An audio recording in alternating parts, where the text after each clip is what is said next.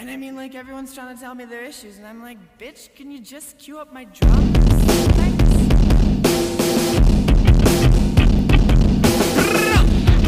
Welcome to Rebel Girls Book Club. I'm Harmony. And I'm Maggie. And we're here to take an intersectional, feminist approach to books from all over the spectrum. Bestsellers, we've got you covered. That one book from English class you hated while you read, but you can't forget, we've got that too. Comic books, nonfiction, it's all right here.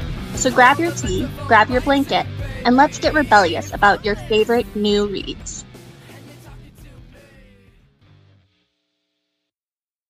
World, I am Harmony. I am Maggie. And today we are discussing a book that has been on TikTok for forever, and therefore I've been dying to read it. It's called The Mermaid, the Witch, and the Sea by Maggie Tokuda Hall. So Maggie, first impressions of this book.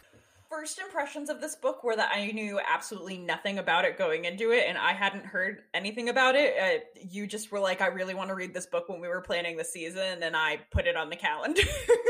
So I had no idea what to expect. And I would say that the description I have of this book is a little competing, because on the one hand, it reads like a fairy tale in a lot of ways. And so there's part of me that feels like it's very delightful and very sweet, but it's also an older YA book. So it also is a little dark. It was darker than I expected, definitely, in terms of the tone of the first 50 pages. Something really intense happens. I was like, oh shit, I didn't think we were going to go there, but I guess that's what's happening. But I think that this is a book that really has a moral and a message to it in a lot of ways about empathy and caring and radical advocacy of oneself, but then also radical action, being able to have a lot of impact if you can really muster up your bravery in one moment, which also adds to the fairy tale aspect. But I think that Tokuda Hall does a really good job of having that moral center and having that message without it being overpowering. It doesn't read moralistically in any way. It's just kind of very well integrated and very well embedded into the novel. It's also very gay, and I shipped the main characters so hard. What were your first impressions? Right, so I found out about this novel through TikTok, and I know that I love ocean adventures, and I love mermaids, and I love witches, and I knew that it was sapphic because TikTok told me so. So I didn't know what to expect beyond that. I wasn't expecting it to read so much like a fairy tale, and I think this book was unique for me because maybe because of the ADD and because of the reading material that we often choose, I take a really long time to get through a book. So even if I'm sucked in, I'll read a chapter, sit, and think about it. But for this book, I was reading it and could not put it down at all. And I read it really fast for me, which was really interesting because, as Maggie pointed out, there are a lot of really big themes in this book. In terms of, it talks a lot about colonization, and it talks about how to do action, and it talks about survival and the power of words and stories. So there were lots of heavy things that are worth delving into this book, but it was so hard for me to take that step and be like, all right, I want to critically analyze this as I'm reading, because it was so, the story was just so grabbing. And yeah, I just flew through it. So those were my first impressions, and I loved it, and it was beautiful, and I love how gay it is. Yeah, I think that this book strikes a really wonderful balance, especially given the age group it's written for, in terms of tackling a lot of really big themes and doing it in a way that isn't dumbed down, but it's also not buried beneath the surface, right? You don't necessarily have to do a super, super close reading, write an essay, get your pens out to be like, what is the author trying to say here? She makes her case, and it's just that the case she's making is beautifully interwoven with the very real thoughts and feelings that the characters are having as they're navigating the byproducts of colonialism, really, because the whole crux of this book politically happens because one country has taken over and colonized another, and now we are following a set of moves, counter moves, pirates and spies, and a political marriage that's happening or supposed to be happening as a result of this war that has gone on in the past, and all of these very understandable tensions that are happening between these two countries because of this colonization, and because the multiple countries that have been colonized obviously do not appreciate that experience. But because all of this context is so embedded into the plot of the story, it feels very natural the way that the author is able to talk about how those things would influence the lives of our characters, who both are kind of at the center of these machinations, but also have really just found themselves there by happenstance, and have really sort of been sucked into this political war machine in many ways by mistake. One, because she happens to be born into a very high-born, wealthy political family they're called the Imperials in the colonizing country. And another, because she happens to be aboard a pirate ship that is taking Evelyn, who is the Imperial daughter, to her betrothed. Yeah, I think I really appreciate this book, and a lot of books we've read this season, actually, but let's focus on this one, because it was so good at depicting how we perpetuate evil, which I feel like I've already said this season, in our everyday life, and how that is an aspect of survival created by these larger, really fucked up systems. One of the things I loved about this book is that for the majority of the book, we get our two love interests' perspectives. It deviates between Evelyn, who is the imperial princess-like girl, and who is oppressed by patriarchy primarily, and the expectations of being higher born, and Florian, or Flora, who is a gender fluid character, so they go by all pronouns. And she is really, she has learned to be tough and learned to sacrifice others' well-being in exchange for survival, because they've been forced onto the streets their whole life and have had to deal with crazy poverty and have been forced to fight for themselves at a really young age. And then, so we get those two perspectives, right? But then we also get these other perspectives kind of midway through the book. One is Rake, who is a Quirk-born, so he's part of a colonized group of peoples, and he is a spy on this pirate ship for the Pirate Supreme, who is a non-binary character who commits the sea's justice. But I'm getting ahead of myself because there's just so many weird things going on in this book. But yeah, we get Rake, and he's a complicated character too, because he is complicit in so much in order to further his spying agenda, and he also has a really dark past, and he hates all imperial people, which isn't necessarily fair, because some of us are born into privilege, right? It's fine to hate the system, but are you going to completely dehumanize the person? That's kind of a question that's talked about in Rake's character. Rake says yes for a long time. Rake says yes basically until the end, and even then is like, I don't feel sad, but I feel sad for my friend who's not imperial. And then we also get this perspective of Genevieve, who is also from Cork, the same colonized place that Rake is, but is younger and therefore does not remember all of the horrible things like Rake does, and is so brainwashed by the system that she is willing to throw her people under the bus and do anything it takes to serve the imperial nation, right? So she's also a really complicated character, but we get to see her perspective and also understand that in these circumstances, she's only 15, and the book, it doesn't shy away from the fact that she is a product of this brainwashing and probably wouldn't be like this if she were older like Rake. So, I don't know. This book is fabulous because it allows for all of that moral grayness, and it allows for all of the characters to make mistakes and questionable choices, and it explores how that relates to survival, and then it also explores what actions are going to better protect the ecology almost, because the sea is a character in this book, and the sea does not like being colonized, and colonization contributes to the killing of her daughters, which are mermaids.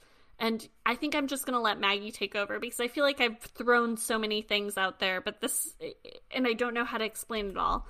I think you hit on the really big tenets of the book, though. The place that I was going to jump off is sort of where you ended, so I guess I'll just go there, which is that part of what I think makes this book so brilliant is that colonization and imperialization is a very multifaceted process that I think is often boiled down to political and economic machinations when in fact there is so much personal, there's war, but it also has direct impacts on the land. So I think that the characterization of the sea, and the sea is actually one of the perspectives we get in the interludes in the novel, so only in very short bursts, but we do see directly the sea's perspective on everything that's happening, is I think that we see so many of the facets of the impact of colonization. It goes from the very micro-personal. Rake's vendetta about all of this isn't just that he remembers on a large scale a war that happened in his country. It's because he describes being able to remember watching his mother be gutted in the street because of it, right? So there's this really tangible personal hatred that we see in Rake. And then we zoom up a little bit, right, to characters like Genevieve and Lady Ayr, who are spies for the Imperial forces and are really there to kind of stir the pot and make sure that, to basically stir up shit in the colonized countries so that they're busy squabbling either amongst themselves or internally in civil disputes so that they're distracted from the bigger force of the imperial nation that keeps them oppressed. Which, if you've been listening to the podcast for any length of time, will sound familiar to you because this is a theme that Harmony and I talk about all the time as one of the key tools of white supremacy in general. And then there's the really macro level of the sea and seeing how the land and the earth itself is being impacted by what the humans are doing and characterizing that in a very real way. And then on top of all of this, you have a magic system that's happening where stories carry magical impacts and mermaids are real and sort of metaphorical extensions of the sea, but also the sea has other powers in and of themselves. The sea is like the owner-operator, basically, of the Leviathan, which is the Pirate Supreme's ship that they use to go do the sea's will, right? To protect the sea's resources. And I think that one of the really interesting things about this novel is the way in which it's able to layer personal, micro and macro motivation on top of each other. It's personal and political for every character all the time. Even characters like Florian and his brother Alfie, who are on the pirate ship the Dove to begin with because they have been failed by the system, basically, and were experiencing homelessness out in the street and were feared for their lives, basically.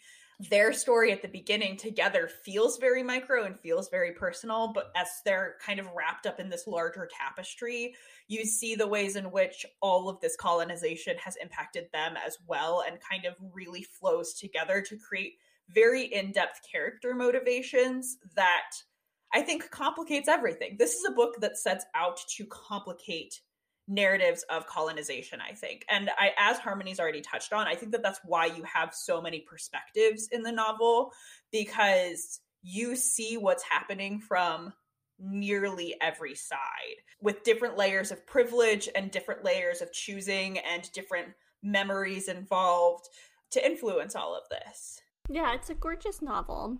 Okay, so I'm ready now to tie this into our world, if you're also ready. I can't see your face, so I'm just going to do it without your consent. So I have our guiding questions, and I guess we've kind of been talking about this question already, but how much agency do our characters have under this system? And I guess I'm going to change this question a little bit, because this is a fantasy world, right? I don't think it's a one-on-one for white supremacy, because I think, even though I'm not very well versed in this, I think it's talking about the Japanese colonization maybe, or it's inspired by that because of the cultural cues we get, but I doubt it's a one-on-one for that as well. So it's a completely different world.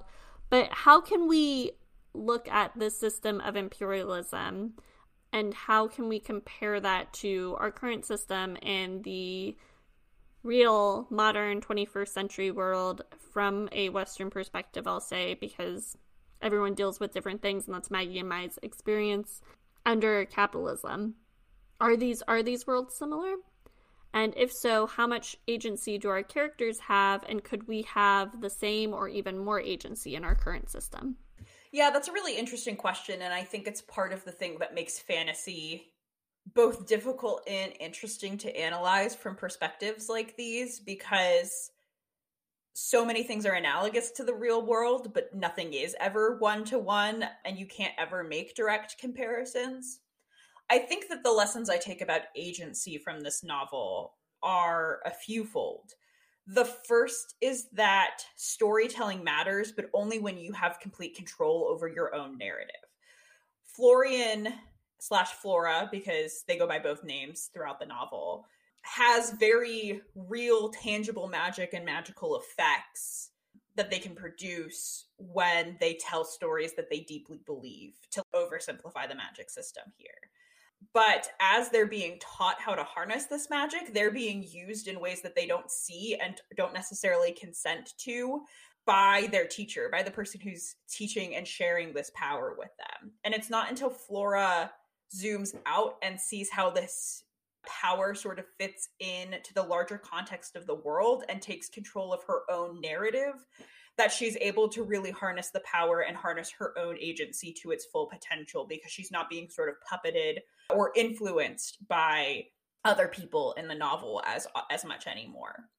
I think the other thing that I take from this novel in terms of agency is that I think that there's no way to have a perfect amount of agency, which is a no-duh sort of situation, right? But as you mentioned at the beginning, one of the things that this novel does so well is it's a novel that really portrays the fact that to do good, some of these characters have to perpetuate evil and perpetuate harm, at least in their minds. They're doing that in order to do good and make an impact in the world ultimately. Rake is really the perfect character for this, because he's deep, deep, deep undercover on the Dove, which is a ship that's doing things that he is totally at odds with morally. He has to participate in those things because he's deep undercover. But he knows that if he stays the course and continues collecting and continues reporting, that the Dove and its crew are going to get their comeuppance, which is sort of one of the plot arcs that we follow throughout the novel. But he's perpetuating harm this entire time. But he's making the active choice to do that. On the one hand, there's a lack of agency there, because the reason that he's forced to kind of go deep undercover to begin with is because he's operating in a system, right? But on the other hand, within that system, he's making a kind of controversial choice to say, this is how I'm going to do good. This is how I justify the fact that I'm doing harm in purpose of doing good. So I don't know that I'm necessarily taking a lot of lessons there, except for the fact that agency and good are ideals that we, I think, are striving for constantly, but sometimes the getting of there can be messier and complicated than we'd like to think. And then the third thing about agency in this novel is that sometimes it only takes one moment to make a really radical choice to get oneself a lot of agency. And I think that Evelyn is the perfect character for this. Evelyn's whole arc and whole story really starts when she decides that she's going to feed the mermaid that's trapped upon the Dove. She does not want to see her die. And on top of that, she is going to free her, kind of come hell or high water. And that story really starts when she makes the very bold decision to just stick her whole hand in the tank where the mermaid is. She is unafraid of the sacrifice of physical pain, which is brilliantly juxtaposed with the fact that Florian just lost a finger due to not fulfilling his duties related to kind of guarding Evelyn on the Dove. And so even regardless of that pain, Evelyn's willing to say, no, I'm willing to sacrifice anything. I'm willing to be bold in this moment to save this mermaid. And that one moment of action and taking agency of her body back and making that sacrifice sets her off on a completely new adventure. And at points in that adventure, she has less agency. She's basically kidnapped, and she's definitely tortured while she's kidnapped by her betrothed. But it's because she has that lesson that she can kind of do anything if she puts her mind to it, that she's able to escape and kind of go from there. So I think that those are really the three things about agency and moving beyond that I really take from the novel. The first is that it's really important to own your own power and own your own narrative. The second is that agency and doing good in the world are often messier and more complicated than our ideals will often allow room for. And then the third is that being willing to sacrifice selflessly can often further agency, or can at the very least further agency, if we're willing to take bold action. That was very well said. I want to explore a little bit more Evelyn's character, because throughout the book she kind of serves as the moral compass for Florian, and that's part of what helps Florian fall in love with her.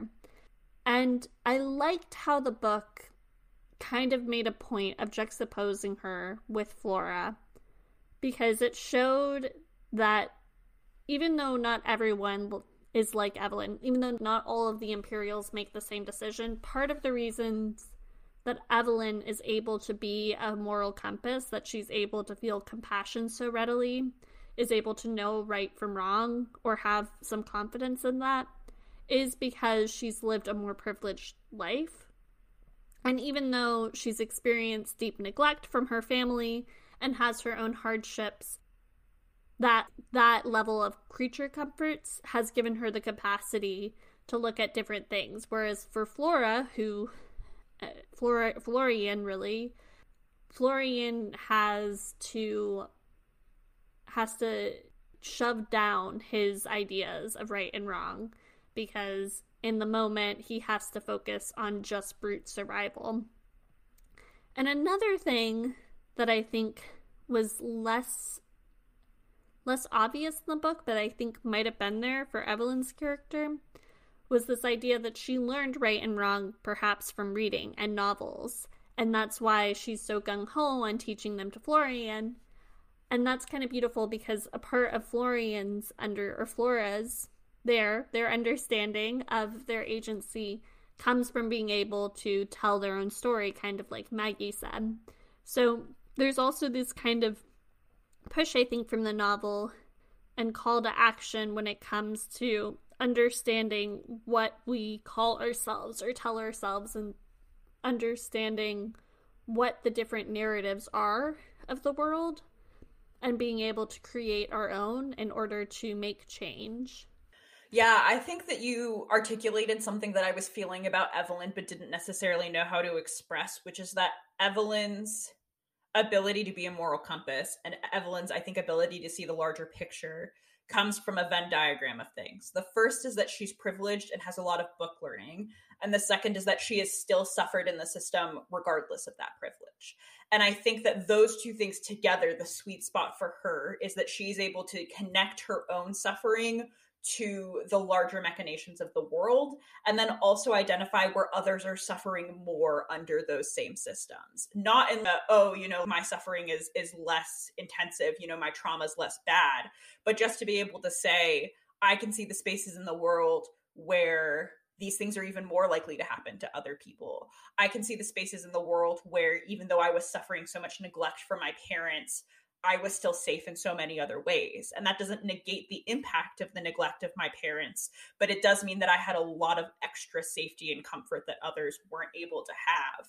And some of that comfort comes from novels. It comes from reading, right? It comes from stories and being able to ingest stories, I think, much like this, where shit is really hard and it still turns out okay in the end. It doesn't turn out perfect. It doesn't turn out the Disney fairy tale version of happily ever after, but you can still find a life through it and you can still see a way forward. So I think for me, that is a really important part of Evelyn's character that to me really speaks to the ways in which that we develop and create and build our empathy muscle, but then go farther than that and take that empathy and actually make it actionable, right? And it seems small, but the very first way that Evelyn takes that empathy and makes it actionable in the book is by teaching Florian to read.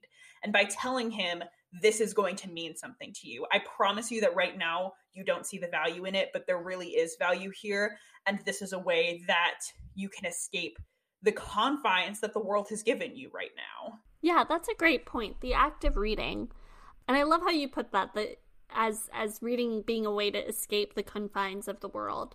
I'm wondering if that would have been the same if it were any skill, or if reading in particular is important because it allows Florian to lose himself in media to some sort, or if what we're looking at is seeing how other people tell stories and then understanding the mechanisms of storytelling so that you can therefore tell your own story about the world and have some sort of say over it. You know, that's a really good question. And my gut instinct to that question was, of course, it's like reading specifically. But then I thought about it in those 10 seconds a little bit more deeply. And I think that the key here is that reading offered Florian and Evelyn a connection of any sort to the outside world, where they were both communicating out and being communicated back to. And I think that you could probably make an argument that lots of forms of arts and lots of skills do that same thing, right? I think you could make the argument that depending on the circumstances, dance or visual arts could have offered some of those same skills in self-expression and storytelling and looking at the world from a different lens that isn't necessarily just inherent to reading.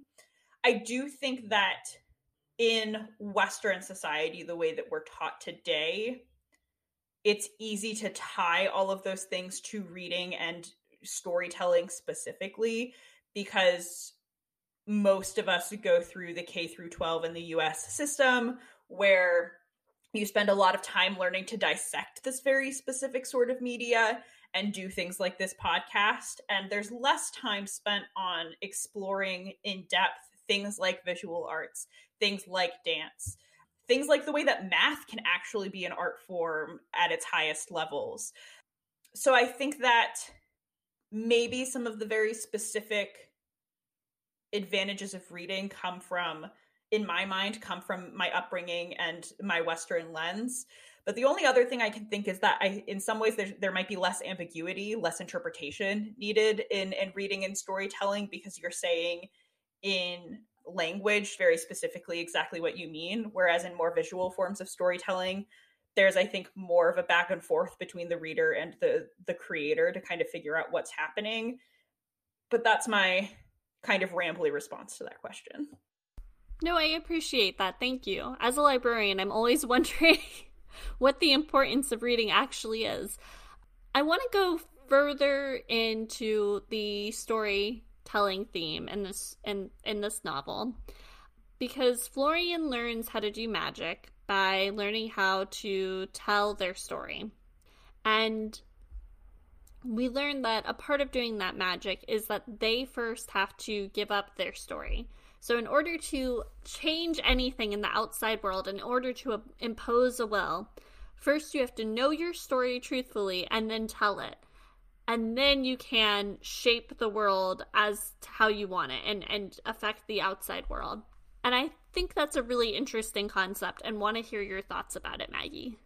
I think in a lot of ways it makes sense, because I think that there's a certain level of, I don't know, self-understanding that can be really useful when you're understanding context in the outside world. I think that almost goes back to Evelyn a little bit too, right? Is that Evelyn is able to view her suffering empathetically in a larger context because she has the mental space to think about that extra context and the resources and time to be able to think about that external context.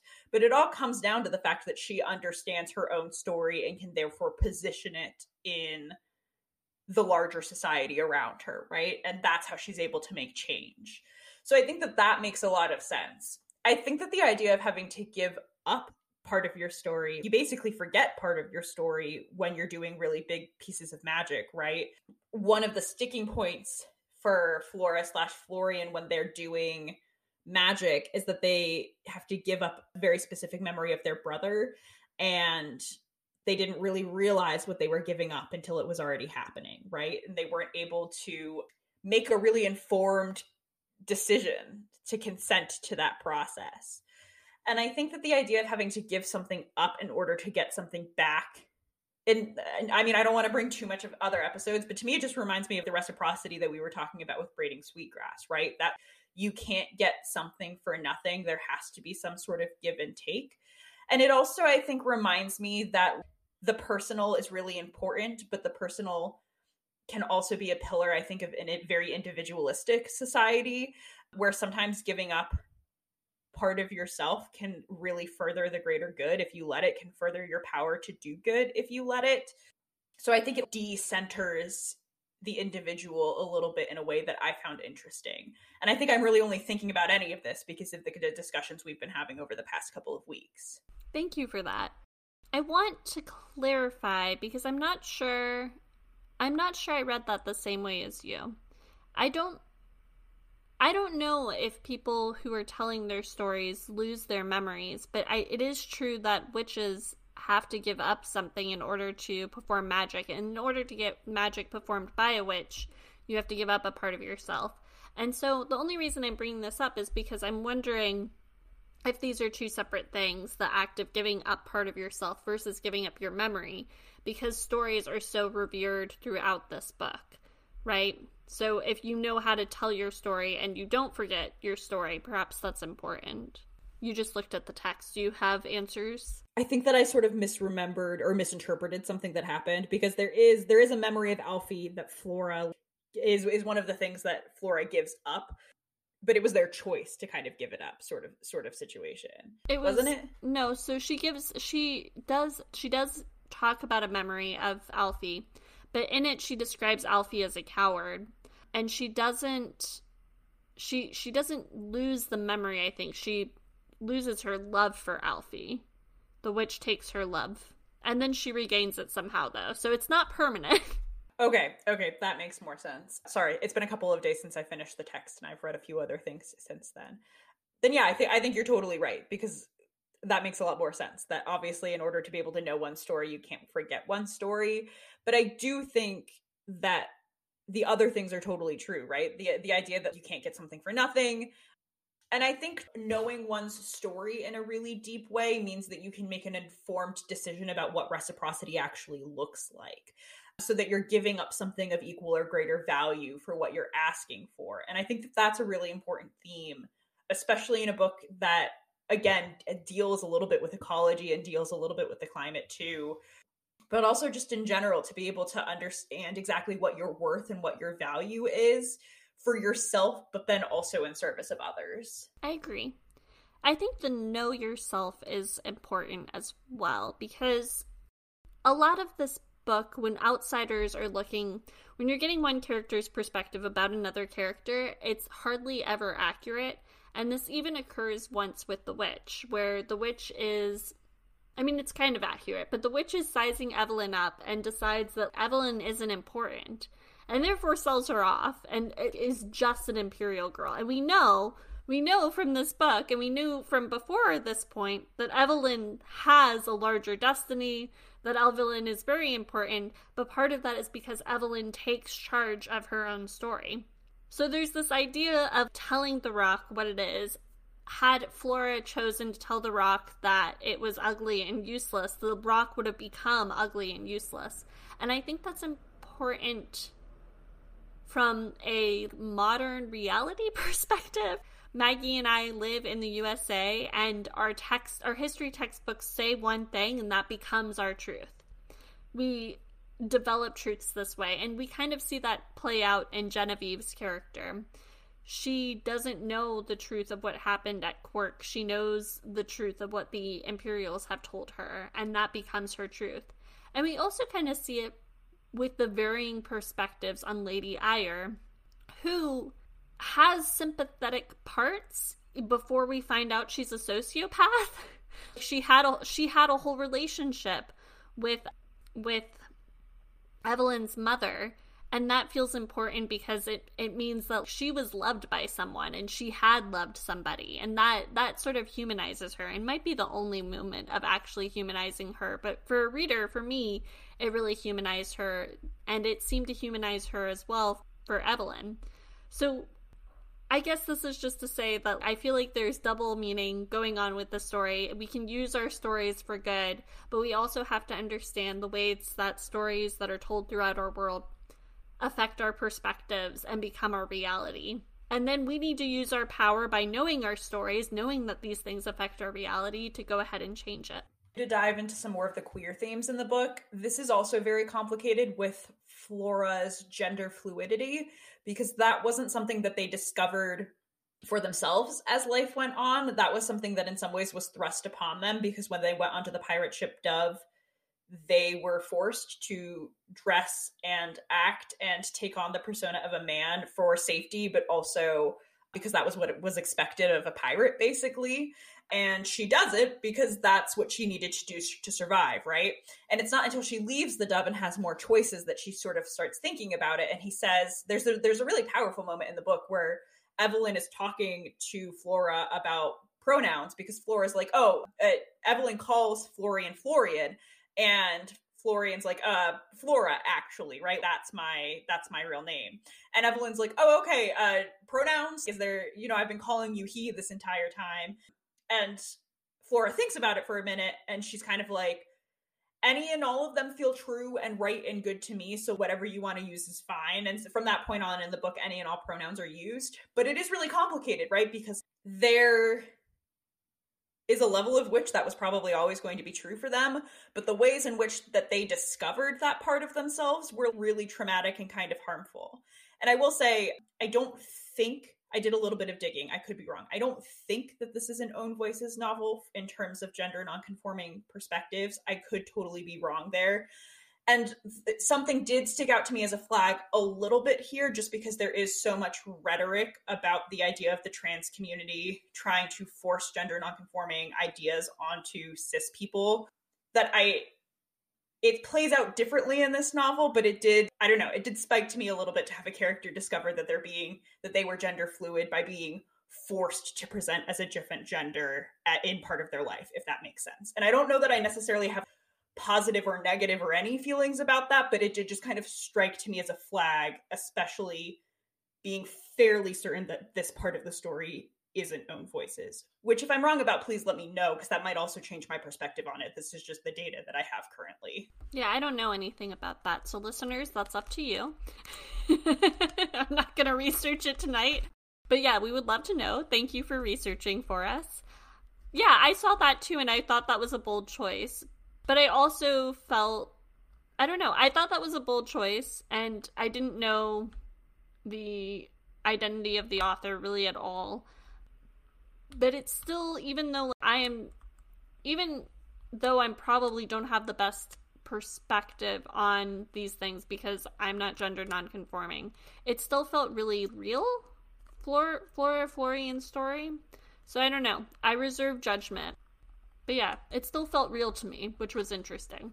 Yeah, I definitely don't think it was unreal. And I think that that's sort of why I feel like I don't know how to feel about it, because I think that I agree with you. It just sort of felt like a bold choice. And it felt like it really worked with the novel. But I don't know. I do think it can be really dangerous to play on tropes that come from TERF rhetoric very readily, So I just kind of want to throw that out there as a flag, because I think that this novel does everything really, really well. But this was the one thing that stuck out to me as being kind of like, oh, that's interesting. That's an interesting way to frame all of this. Bold choice there. Is there anything else that you wanted to talk about? I think that we've covered most of my bases, unless you want to talk about the sea a little bit. Oh yeah, the sea. Wait, was there something I wanted to say with the sea? I think there was.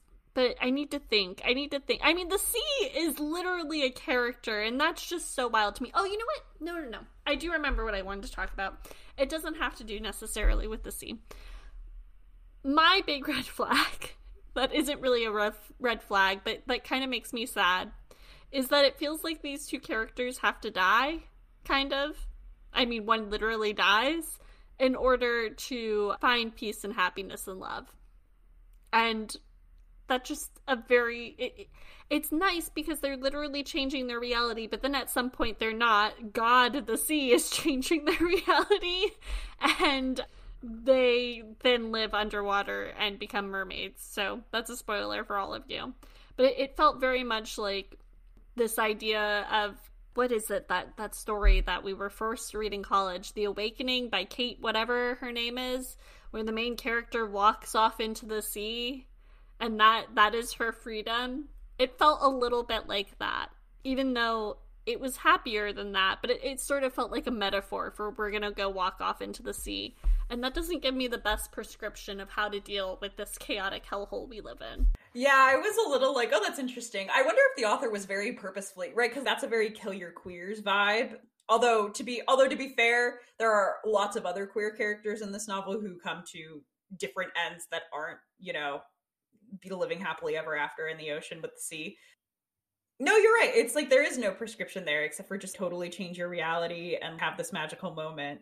But I think for me, if I was going to take anything from that, it's that a radical change in perspective can provide new solutions, and thinking outside the box can provide new solutions to problems. Obviously, death is something that we can't overcome in our reality, and that's always going to be true. But we can get so stuck in thinking in one very specific way about what our box looks like and how to navigate within that system, that sometimes the answer and the thing to take away from it is that we have to explode the system. We have to go totally outside the box. And I think that that's easier said than done because we're all conditioned from the time that we open our eyes in this fucking world to think and understand and conform to whatever societal system that you're born and raised in and live in. But if you can think creatively outside of that, other solutions might come to you. So to be bold in that sense. All right, that's all I have to talk about. Is there anything else, Maggie? I don't think so. Overall, I really, really enjoyed this novel, and I highly recommend it if you haven't read it yet. I think that, especially for a debut novel, this author really did an excellent job. And I think that even the red flags that Harmony and I have identified are maybe more just pink flags of consideration versus inherently problematic things. Yeah. It's just things to think about, They challenged how I would have told this story if I was the person who was writing it. Yes. It was still a fantastic book, though. Oh my god, I loved it so much. Okay, what are we reading next week? Because I don't know. Next week, there's an interview coming out that I did with the author Zoe Sivak about her novel Mademoiselle Revolution, which was awesome. A really great interview. Yeah, and a really great book, so I'm excited for y'all to hear it. Yay!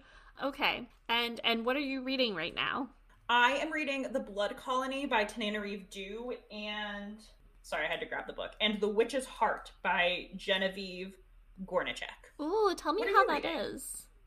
I will. Okay. What am I reading? I'm reading... It's the latest Practical Magic book. Wait 1 second. Like Rules of Magic or something? No, that's a different one. That's the one with the aunts. This is the one with the Practical Magic daughters. I think, so it's called The Book of Magic by Alice Hoffman.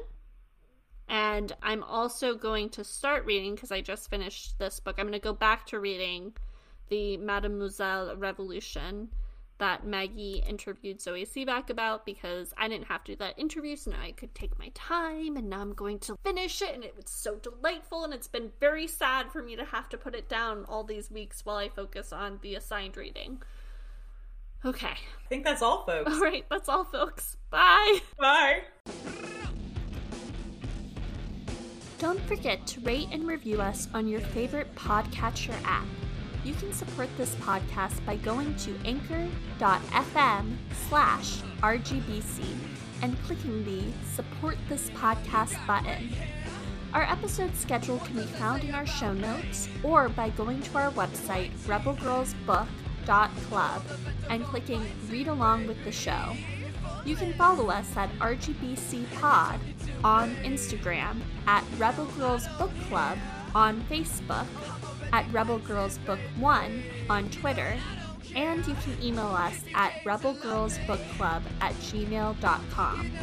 Our theme song is called Pretty Boys Make Me Feel Ugly, and it's by The Gays. See you soon, and remember to read rebelliously.